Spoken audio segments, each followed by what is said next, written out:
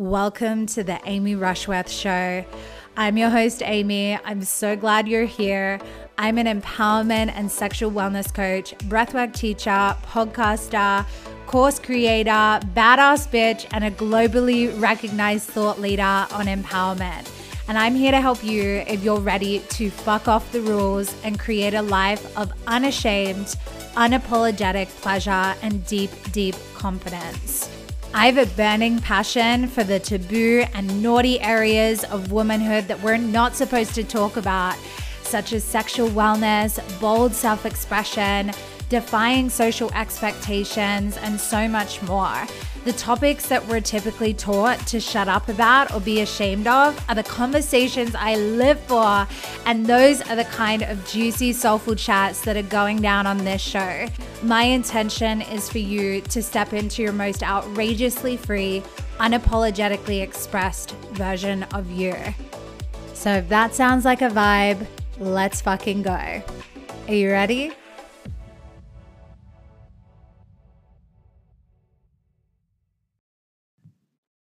Hey, beautiful. Welcome back to the show. So good to have you here.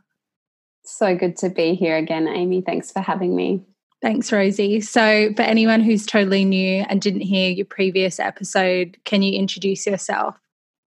Yeah, so I'm Rosie. I'm from Australia and I am the founder of Yoni Pleasure Palace, which is Australia's leading crystal and glass sex toy company.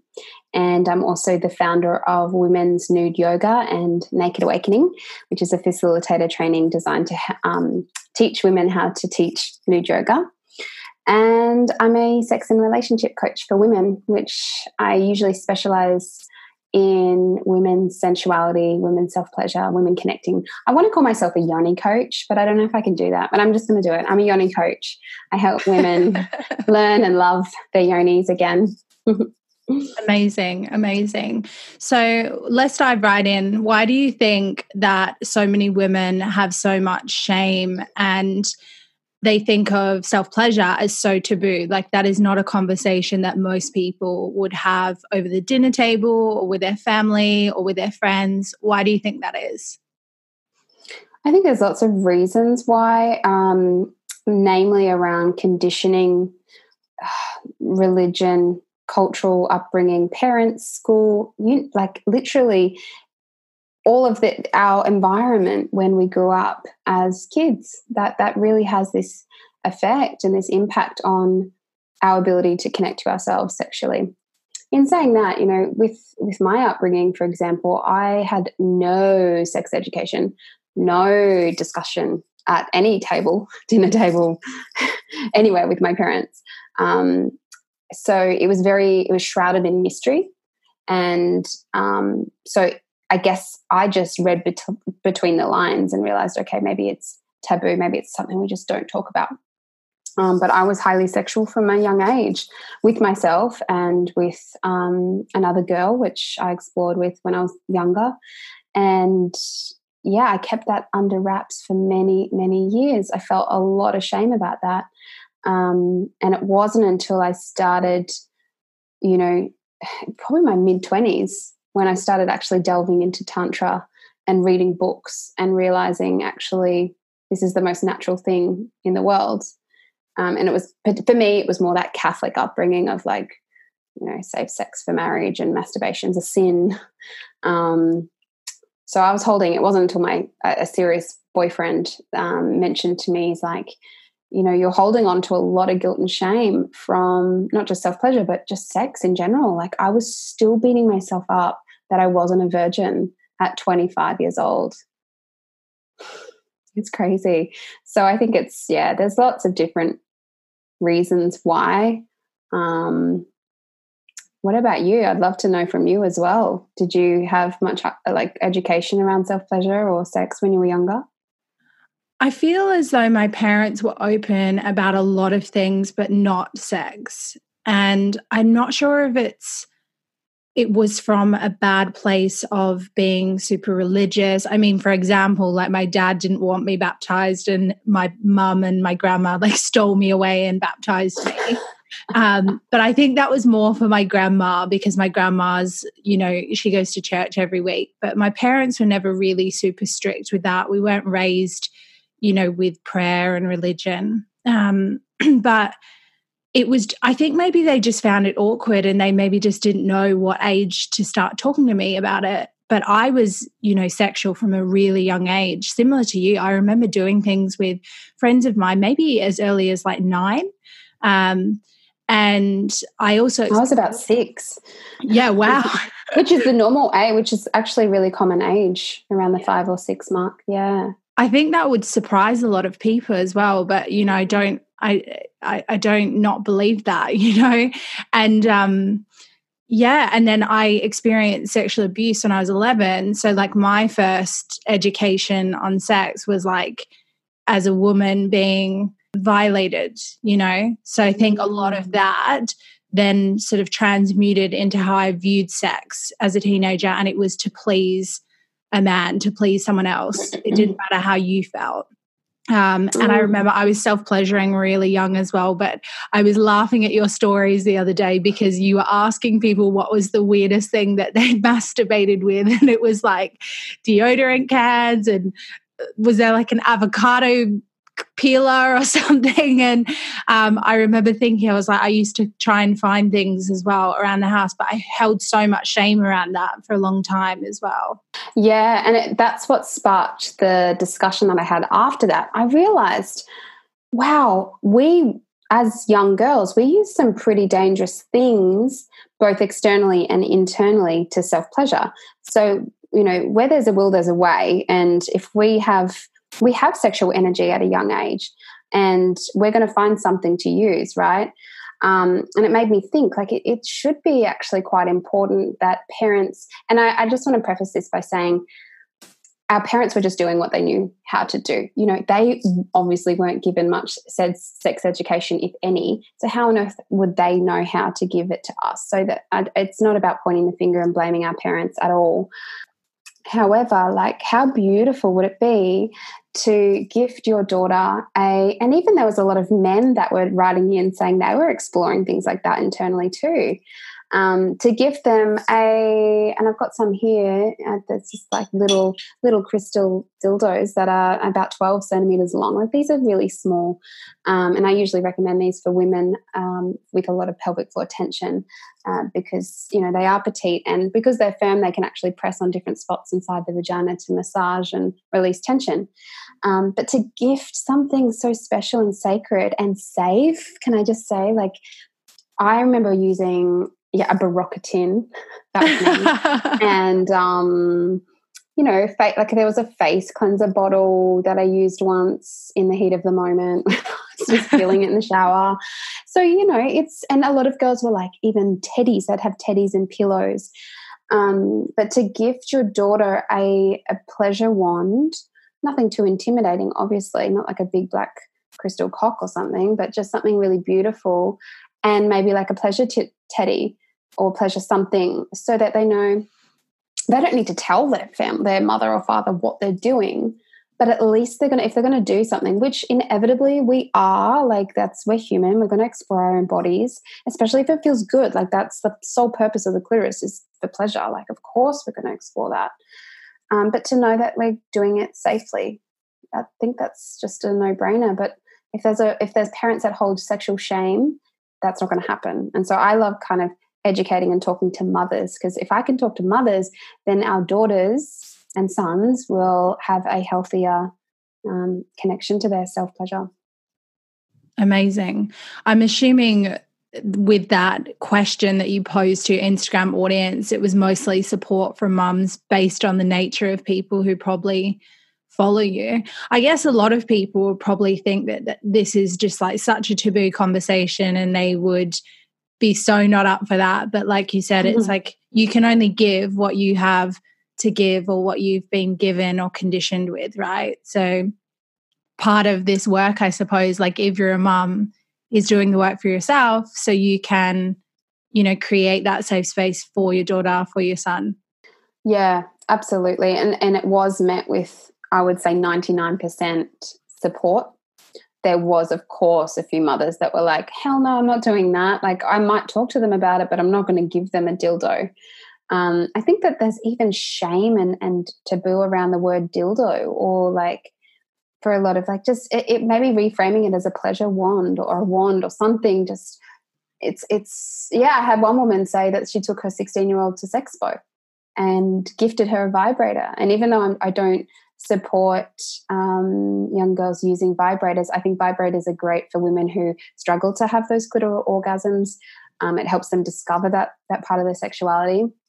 But if you use them too long and too, for extended periods of time, it can lead to desensitization and also disconnection with the partner. So if you're needing to reach for that wee vibe or that, clitoral vibrator with your partner, that can add a bit of a barrier. Like, I want women, girls, to explore with their fingers, like really learn. Like, so many women, even like think about Tampax. It's like an extra applicator thing that like it's just more freaking landfill when you think about it environmentally. But women aren't even comfortable putting a finger inside their vagina to put a tampon in. It's like, where do we become so disconnected to our vaginas? We should be, people should know, women should know, ideally, what their cervix feels like, what their cervix is, where is it located. I think it's really important that we talk about this with young girls because that's where it starts. Definitely. And I remember being in the toilet cubicle when I first got my period, and one of my friends at school who had her period for a couple of years was standing outside the door telling me how to put it in because no one had told me how to use a tampon. And I didn't even know the anatomy of my own vagina. Like, I'd been self-pleasuring, but I'd just been kind of using my clitoris. But, I didn't even know how to put a tampon in. And I remember even when I got my period, I was so ashamed and I didn't want to tell anyone. Yeah. And I don't feel like she created that condition in the sense that like she announced it at the dinner table because she was so happy when I got my period. So she was trying to celebrate me, but I remember feeling so much shame when she did that. And I was so embarrassed because I don't know, I guess the conditioning up until that point, it was strange because all I wanted was to get my period, like my friends who had their period, and then I got it. And suddenly I was like, fuck. Gross. It's interesting, isn't it? I remember at boarding school, I was guiding this girl one grade below me. I think I must have been about 14 or 15. And I was literally I had to give her a bit of lubricant because we tried the first time. I was just outside the cubicle guiding her and it wouldn't go in. And because, of course, it's like if it's dry and it's hard to insert a tampon sometimes. So we tried with lube and she didn't even know. Her parents didn't even, none of our parents educated us. But at boarding school, we were like this big extended family and we'd all just help each other out. So I think a lot of my open-mindedness stemmed from that as well. I chose to go to boarding school, and being around women all day, every day was, actually a really good thing. But I want to throw my daughter a period party, and I just want to do everything that I didn't get a chance to do. And even now, like Mackenzie, my stepdaughter's 3, and she'll hold because I was taking some photos of our menstrual cups, and I was like, Mackenzie, where does that go? And she put it down at a yoni, and she knows it's called a yoni and a vagina and a vulva. Like, we've given her all the proper terminology for certain parts. Like, she knows. And I just looked at Ash the other day and I said, I wish I got this. Mackenzie's so lucky. She's getting this education at such a young age because she's asking questions. Like, of course we're not going to, I think that's a lot of mums are like, what's the right, that's the biggest question I got on my Instagram was, well, what age, Rosie, what age do we know to tell our child about this stuff? And I was like, well, for starters, are they asking you? If they're asking you, or they're starting to, like, for example, even when I'm at an expo and I've got all my products there and it's a mind, body, spirit expo, so, pretty mainstream people come to that, spiritual people, but also anyone. A lot of girls will be like, oh, what's that? Like, curious. And mothers will just pull them away and be like, oh, don't look at that. And they'll cover their eyes. And I just think, she's curious. This is a perfect time. And to have such sacred sex toys and sacred, a yoni egg isn't a sex toy. It's a pelvic floor weight. Great. This is a great access point to educating your daughter about this stuff. So if they're asking questions, perfect inlet to going into that. B, if you've seen them or accidentally caught them, walked in on them self-pleasuring, time to talk about it. If you suspect something, time to talk about it. Like, it's between the ages of generally, well, I think it's scientifically, young girls as young as 2, even younger. They've even seen babies in feet in utero self-pleasuring. So I guess if your child is touching themselves, just tell them that it's natural for it to feel pleasurable, to feel good. But if they do want to touch themselves, just go to their bedroom. Like, it's as simple as that. And here you go, use that teddy, or use this if they're a bit older and they feel like they want to explore internally. Great, here's something you might want to, even just leaving it in their room for them to kind of self-discover, so that they're not using pens and toothbrushes and razors, the other end of a razor, and you want your child to be safe. So yeah, it is a really taboo topic, I agree, but I feel like if they're ready, they're ready. You could talk to them about it. And if you're not comfortable talking about it, outsource it. Someone like myself, I'm super comfortable talking about this stuff. So if you feel confident in me and you know what I'm all about, and you can even sit in on the call kind of thing if you wanted to, that might feel more comfortable. Amazing. I always think it's strange how parents have these different stories to tell their children of how they came into being, how they came to be born, whether it's from the stalk or they came in through the belly button. And then it's like all of a sudden the sex thing happens, and it's shrouded in a lot of vagueness. And sexual education in school, from what I recall, was all about how do you not get an STI and die? And what is the anatomy of a penis? We were given bananas to put condoms on, but I never remember learning about pleasure or even the different parts, the vulva, the vagina, the cervix, the different proper names for everything. So what do you think that this instills in young girls and women from a young age when we approach sex from either this shameful view or this super clinical view? For starters, if you're learning about the penis anatomy and not the female anatomy, there's issues there. It's very masculine focused or male focused, which is what we all learn from about sex from porn, which is very masculine dominated in terms of, he's the one that orgasms and he's the one receiving all the pleasure, and she's just subservient and giving to him, and seemingly very orgasmic in that.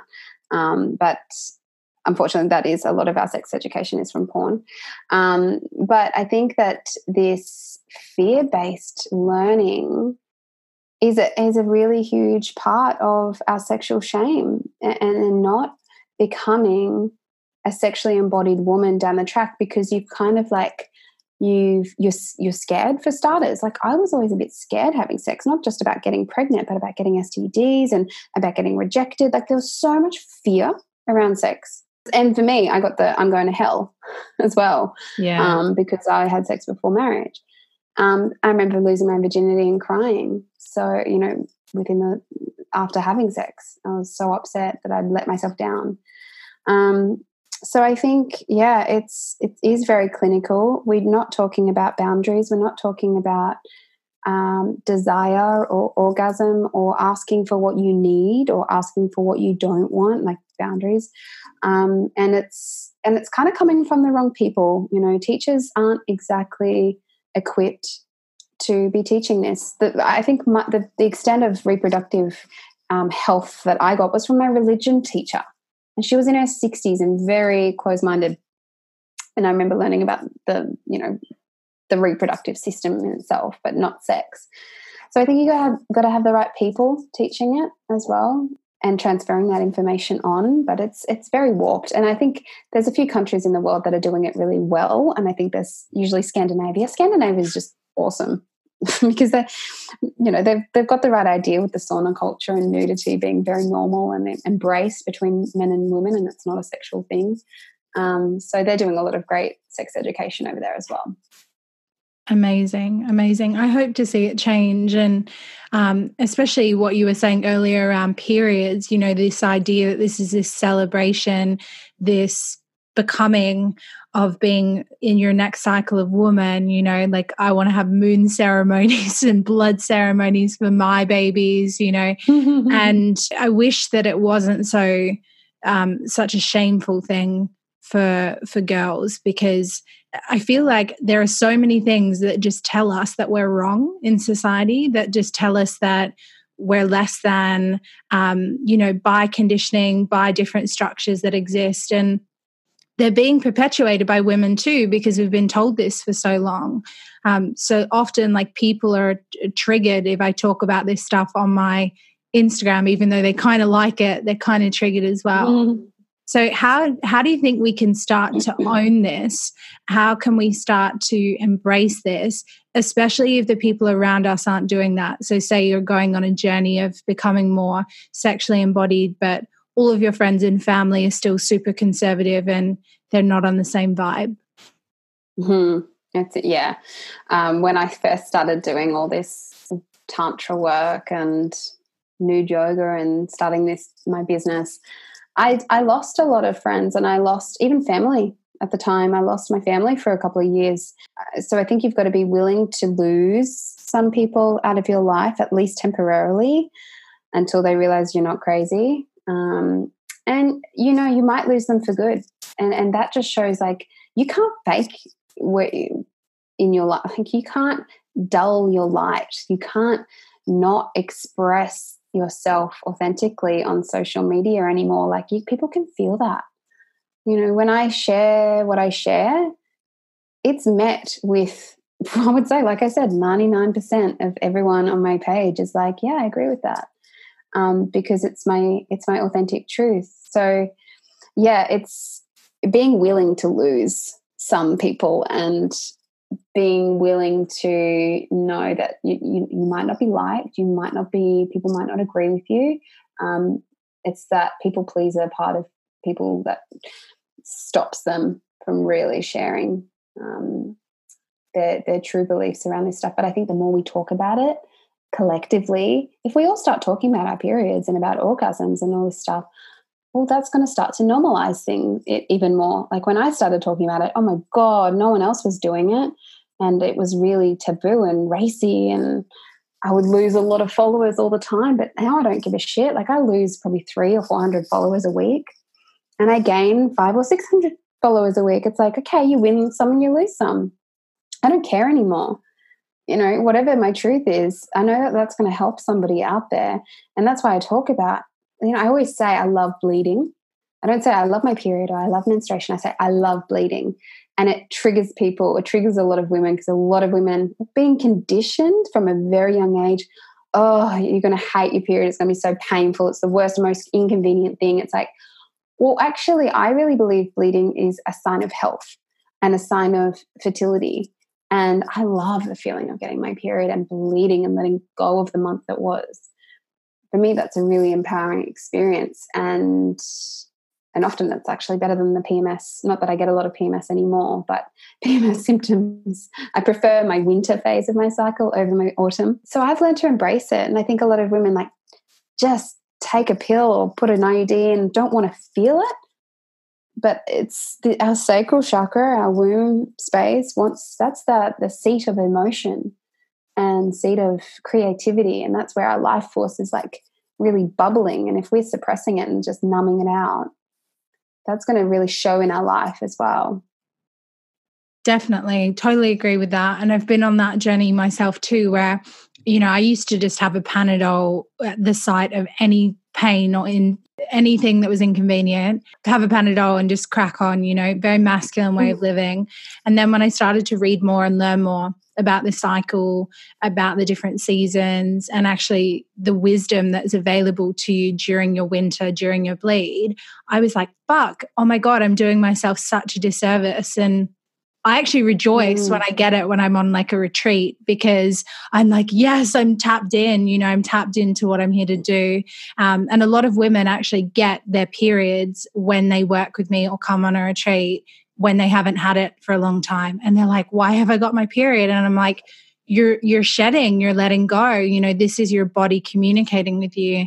And that's amazing for a lot of people because, like you said, people can be very disconnected from that womb space, from that sacral chakra. You mentioned the IUD, and I know you're passionate about talking about this. So why don't you share a little bit about what your thoughts are on IUD, on the contraceptive pill, and how that can influence our connection to our womb, to our sacral chakra? I started becoming a bit more passionate about this because when I was around 25, 26, I met this man who I was in a relationship for quite a while. And I really wanted to have unprotected sex with him and have him ejaculate inside me like I had done in previous relationships, being on the pill. And so I tried to go back on the pill, and I took the pill every day for 1 week, and I had 2 urinary tract infections. And not that that's even related, like I've never heard of that really happening, but it was my vagina's way of going, nope, I don't want that in my body and you're not taking that. So I literally just stopped. I was like, okay, I'm going to actually listen to what my yoni's saying. And I really believe our yonis have a voice, and she will communicate to us through conditions like UTIs, bacterial vaginosis, thrush, even just like her microbiome, her smell, her taste, like what if there's a rash or something, like that's all a sign that you're holding, there's some emotion there, like that's metaphysical for something going on. And so I stopped taking the pill, and honestly, my whole life changed. Like I really became more embodied in myself. I started to feel more during sex. I wanted sex more too. Can I just say, I had 3 years of awful periods after that because I feel like my uterus was pissed at me. Like she was like, you've been on the pill for literally since you were 17. And I remember I only went on the pill really because I had a few pimples, and it was a very vain kind of thing. And yeah, I had a boyfriend, but I was taught to use condoms as well. So I used to use the pill and condoms and my skin cleared up. So my uterus was pissed at me for a few years, and I feel like you've got to, if you are having a lot of pain, again, she's talking to you. There's something that you're not feeling, and a lot of women will go and get an IUD for that. A lot of doctors really push it because it's kind of pop it in and away you go, like whether it's releasing hormones or it's a copper IUD. And I know there's a lot of success stories. I'm not going to say that there's not. There is a lot of positivity around the IUD, but the women who often reach out to me, and it was one woman in particular said, you know, my IUD is missing. It's inside my body. It's perforated my uterus and it's now in my abdomen. And she sent me an X-ray photo of this, and I just put it on my Instagram thinking, is this for real? Like, does this actually happen to women? And then I was inundated with so many women in the same boat. And not just that, but women who had an IUD, had it removed and struggled with fertility afterwards, or had completely different orgasms, like they can't have cervical orgasms anymore. Because what it does is it literally pierces through the cervix and extends out into the uterus, and so it's kind of irritating the uterus and the cervix. And a lot of women get UTIs from it. And just what I want to say here is, if the IUD is not causing you any pain and everything feels good and it's fine, don't stress. Like if it's working for you, awesome. If you have pain, if you stopped having orgasms, if you've got spotting all the time, or your period's all over the place, or you just have no libido, or any random symptoms that you never used to have, go and get it checked. And, you know, if you feel you can't feel the little wire, if you put your finger in and try to feel for the wire and it's gone, go to the doctor. You want to make sure that it's still in place and it hasn't gone up into your uterus. They can get it out. They'll just have to put you under and take it out if it has gone somewhere else. And I don't want to share too many horror stories, but if you do, I have a highlight on my Instagram. But I'm just all about natural ways first, like the FAM method. So, you know, tracking your cycle, tracking your mucus, your cervical placement and position, pulling out on day, you know, there's an ovulation day, you know, so 5 days before that and 24 hours after ovulation. I used the pull-out method for many years, so I know that sounds reckless, but it worked for me. And I didn't have sex around my ovulation time. I knew my body really well. I know my body so well now. And this is the stuff we should be taught in school, like tracking our cycle, knowing all this stuff and knowing our options, and try to go as hormonal free and copper free as humanly possible, because your period will balance out. And especially even just using the egg. I'm not going to say a claim like, yes, this will fix your period. No, but I've heard a lot of women who've started using the egg and voila, their period just reappears. Like you said on the retreats, it's like a bit of a energetic hello, like I'm starting to bring awareness and bring attention to this space, and then your period comes back. So that kind of makes sense. I could go on about this forever. I'm so passionate about it. I feel you. I kind of accidentally went off the pill by chance when I didn't know any of the stuff that I know now, and then I just was using the pull-out method for a long time. And I know my body really well. I know the mucus. I know exactly where I am in my cycle based on what my body tells me, because I feel like I'm quite a clear vessel. I'm not putting anything in my body. I'm not putting alcohol in my body. I'm not putting the pill in my body. I'm in tune with what my energy is like, what my womb feels like, how my water retention is. Like, I know exactly when I'm going to get my period because my body tells me. But I guess, like you said, it's all about body autonomy. It's like making the decision that feels really good for you with all the information, and not just blindly trusting when a doctor or scientists say, oh, yeah, it's fine, there's no side effects, it's proven. Well, how has it been proven in the last, how long's the pill been around and the IUD? Like, probably less. Well, and we're so different as well. Like, it might work perfectly for one woman, but just we're not all the same. So it's knowing your body and sure, trying it. But if it's not working, I've had women say they've pulled it out themselves. You shouldn't be able to do that. But, because a doctor literally wouldn't take it out. So you've got to be quite firm with yourself as well, and discerning, with your body. Yeah, definitely. I always think it's interesting when people criticize the yoni egg, or, I remember when Gwyneth Paltrow was talking about yoni eggs on Goop, she got a lot of flack from the evidence-based scientific community saying, this isn't evidence-based, this isn't proven, it is placebo.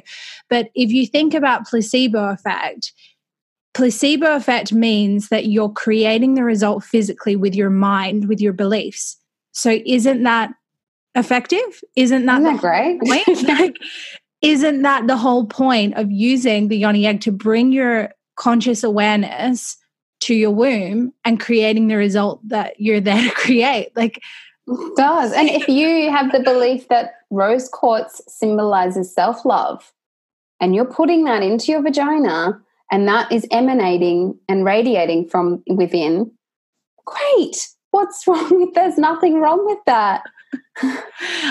It's interesting, isn't it? Because science has proven things like gratitude does change the physiology of your body. So that is you using grateful thoughts to create feelings and physical responses in the body. So therefore, if you have that belief and that association with a tool like a yoni egg or a pleasure wand, surely that is the exact same thing. But science is just, can be very compartmentalizing and a little bit dismissive, I think, with some of these practices. So like you've kind of touched on, it's all about knowing your body. Like you're the expert on your body, right? Oh, yeah, absolutely. And I think, if anything, the yoni egg just brings women in connection with that, physically in connection with that space. Like I said, touching it, putting your fingers in to slide the egg in, putting your fingers in to scoop the egg out. That can only be a good thing. Women really touching and feeling that space in their body. Yes, the egg helps to strengthen and tone the pelvic floor and creates a bit more blood flow and more wetness. Like, if I wear my egg around the house for half the day, my gosh, I'm dripping wet. Like, there's no science to that. That is just fact.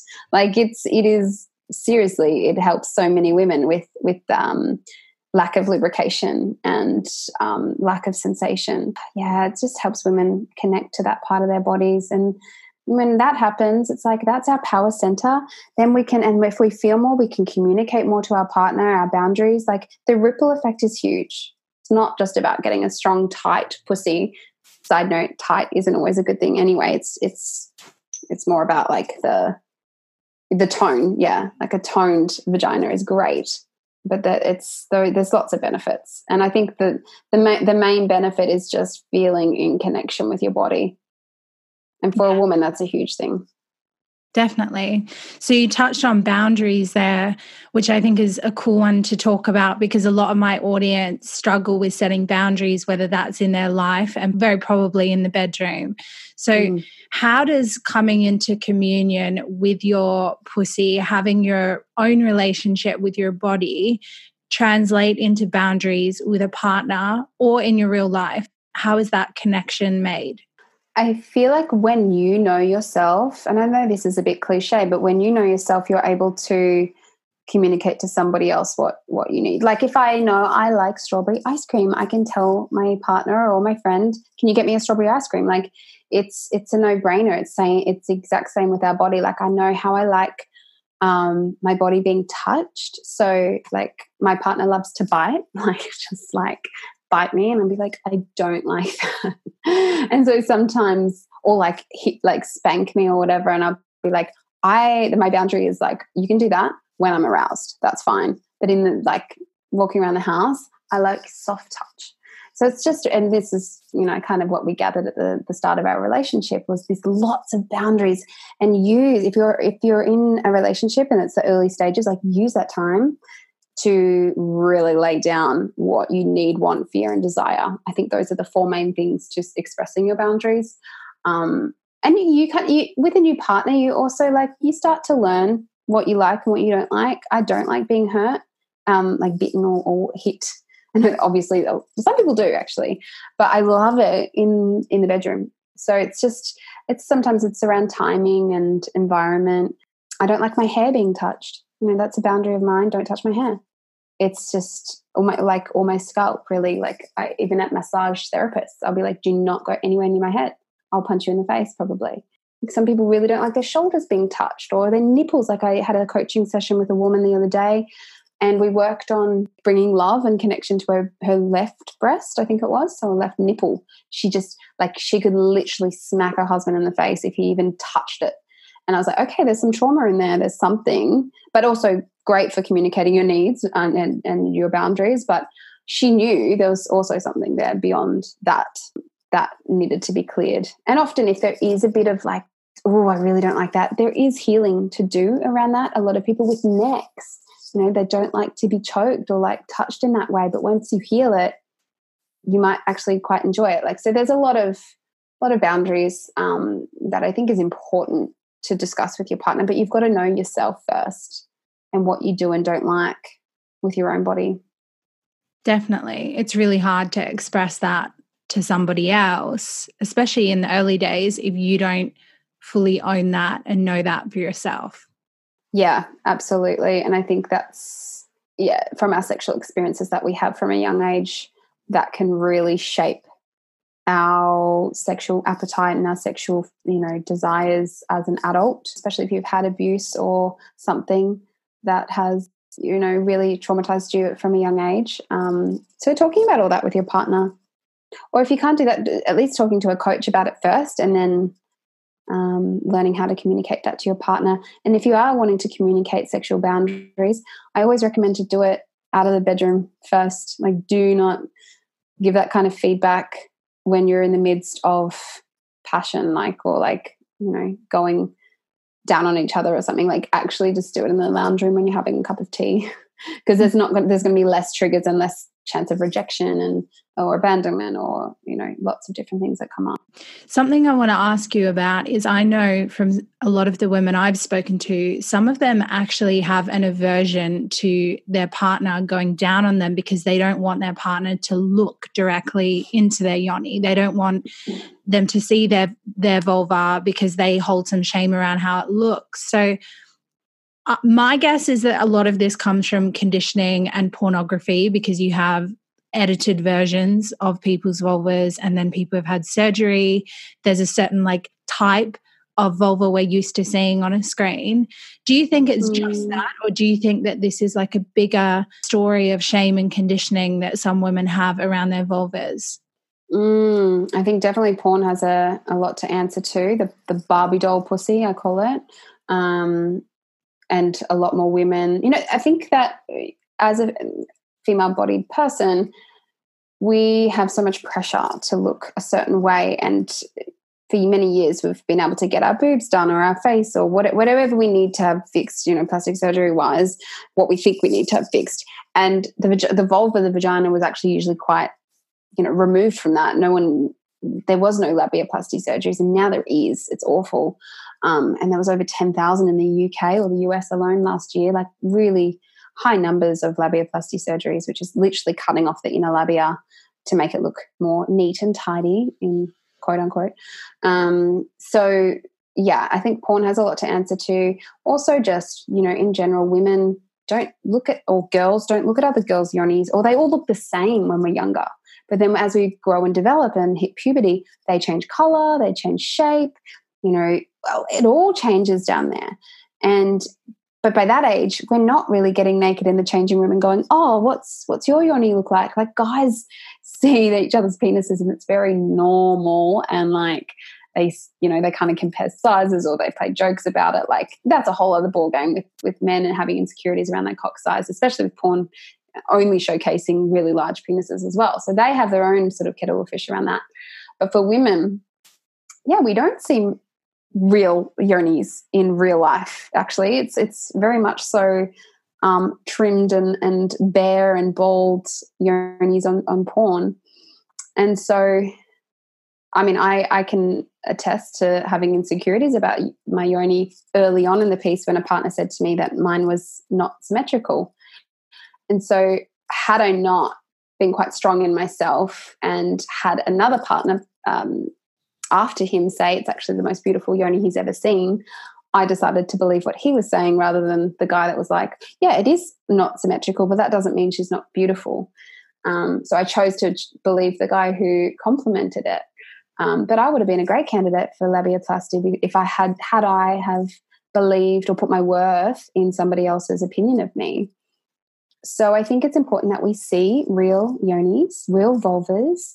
The Great Wall of Vagina, which technically should be called the Great Wall of Vulva, is something to Google. There's so many books. I've even got one, it's upstairs, called The Heart of the Flower by Andrew Barnes. I sell that one on my website. It's just knowing that actually every vagina, every vulva is completely different.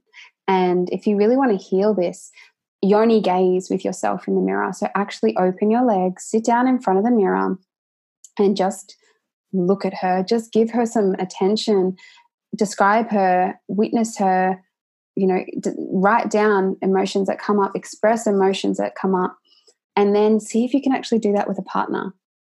See if you can actually open your legs, and this is in a totally non-sexual context, and let your partner see, witness, describe your yoni, you know. And if he or she says anything that's harsh, maybe that's a sign that you're not meant to be with them. Like, it's important that we love our partner's genitals just as much as we love their face or their smile. It's like, yeah, sitting in front of them and being really vulnerable and letting them actually fully see you is so healing. Like, keep the bloody lights on, because I was like that. I only used to have oral sex when the lights were off or when the curtains were closed, so he wouldn't see that my left labia was so much bigger than my right or whatever.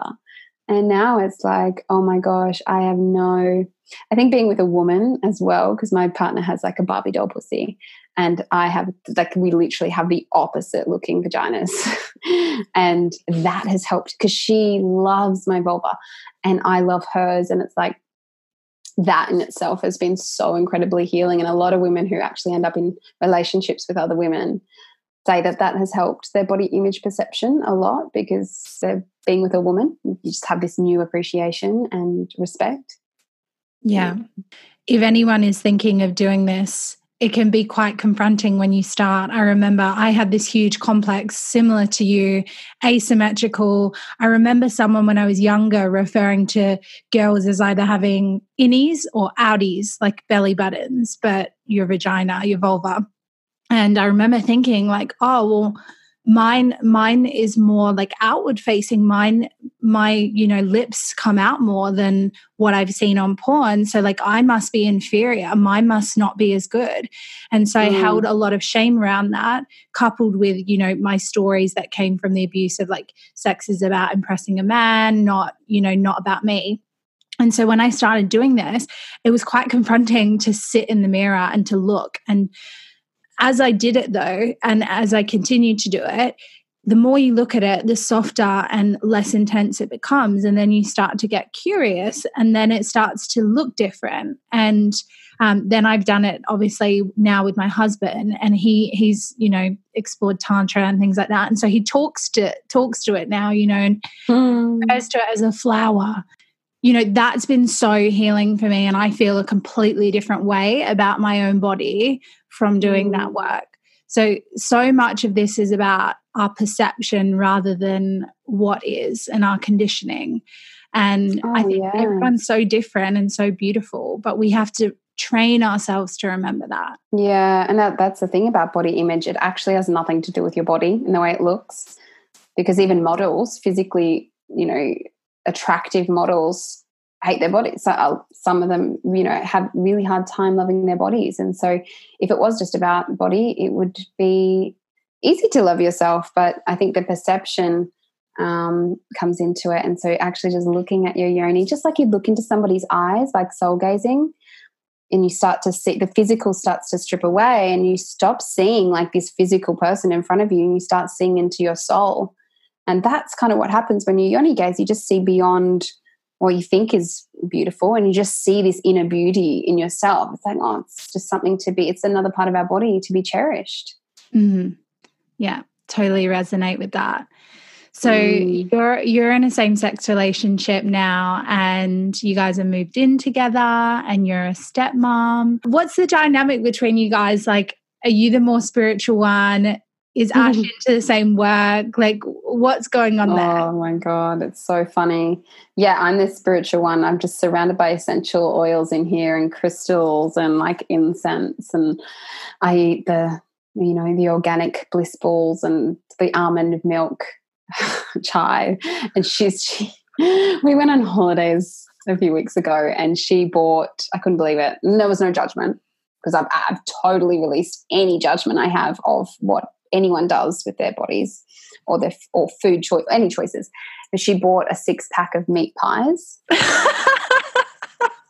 I was like, are those our meat pies in the freezer, babe? And she's like, yeah, I just thought it's something really easy to eat on the go. And I was like, wow, I have not eaten a meat pie since I was probably, 18 years old and hungover or something with a Red Bull. It's just, I've been so conscious with what I've been putting into my body.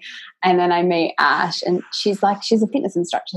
She's a choreographer for the Jungle Body, which is all over the world. There's amazing Jungle Body classes everywhere. But she's like she really doesn't like fitness.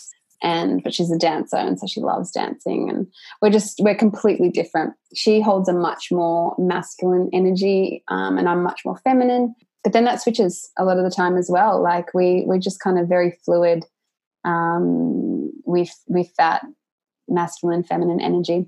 I always laugh because we're just, she'd eat white bread if I let her. Yes. But we're not allowed the gluten-free bread anymore. Like we find an equilibrium in food.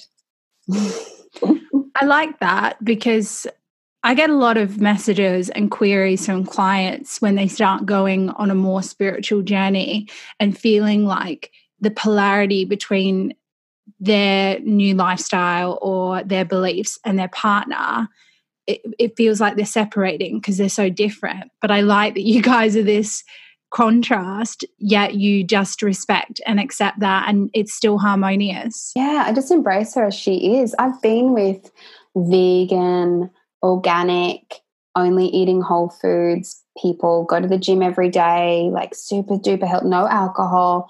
You know, I've been in those relationships and they're actually quite restrictive.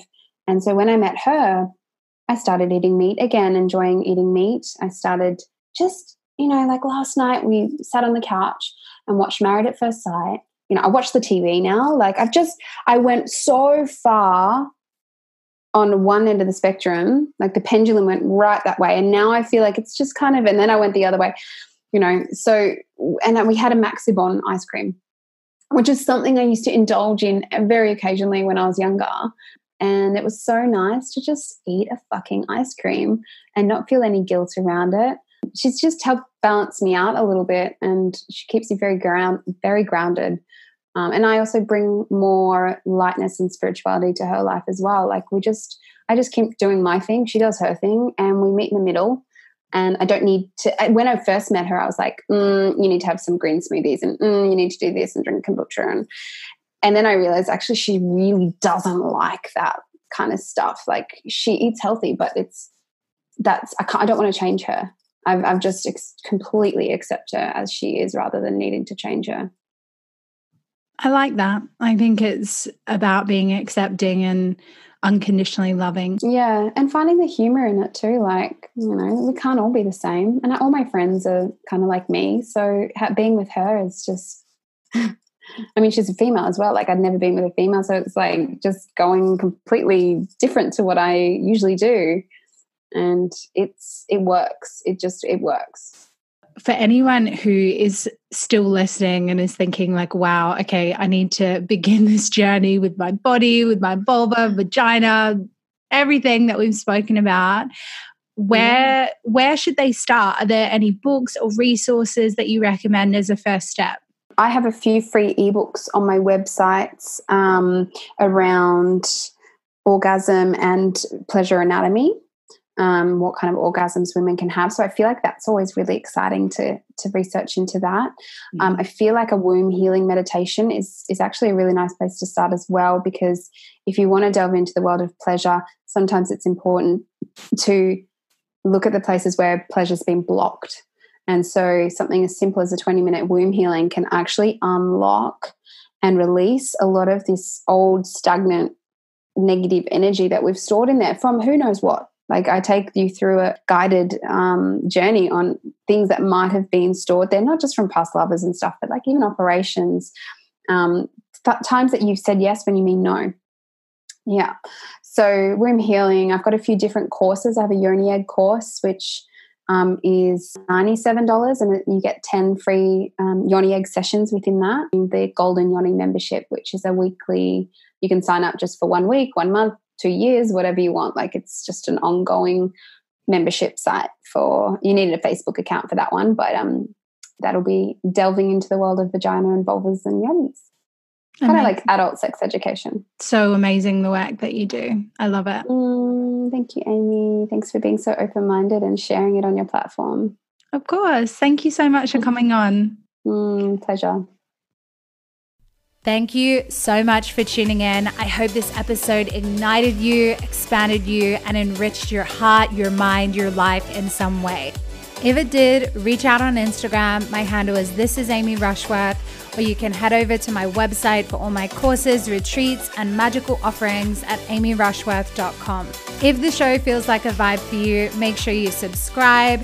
And if you have 60 seconds to rate and review, or even to just share the show with a friend, I would be so grateful, and it helps more amazing, beautiful people like you to discover this show and to improve their lives for the better. Stay tuned for the next episode, and until then, I'm sending you strength, grace, ferocious courage, and a friendly reminder to always love yourself fiercely and to go out there and live your most unapologetic life.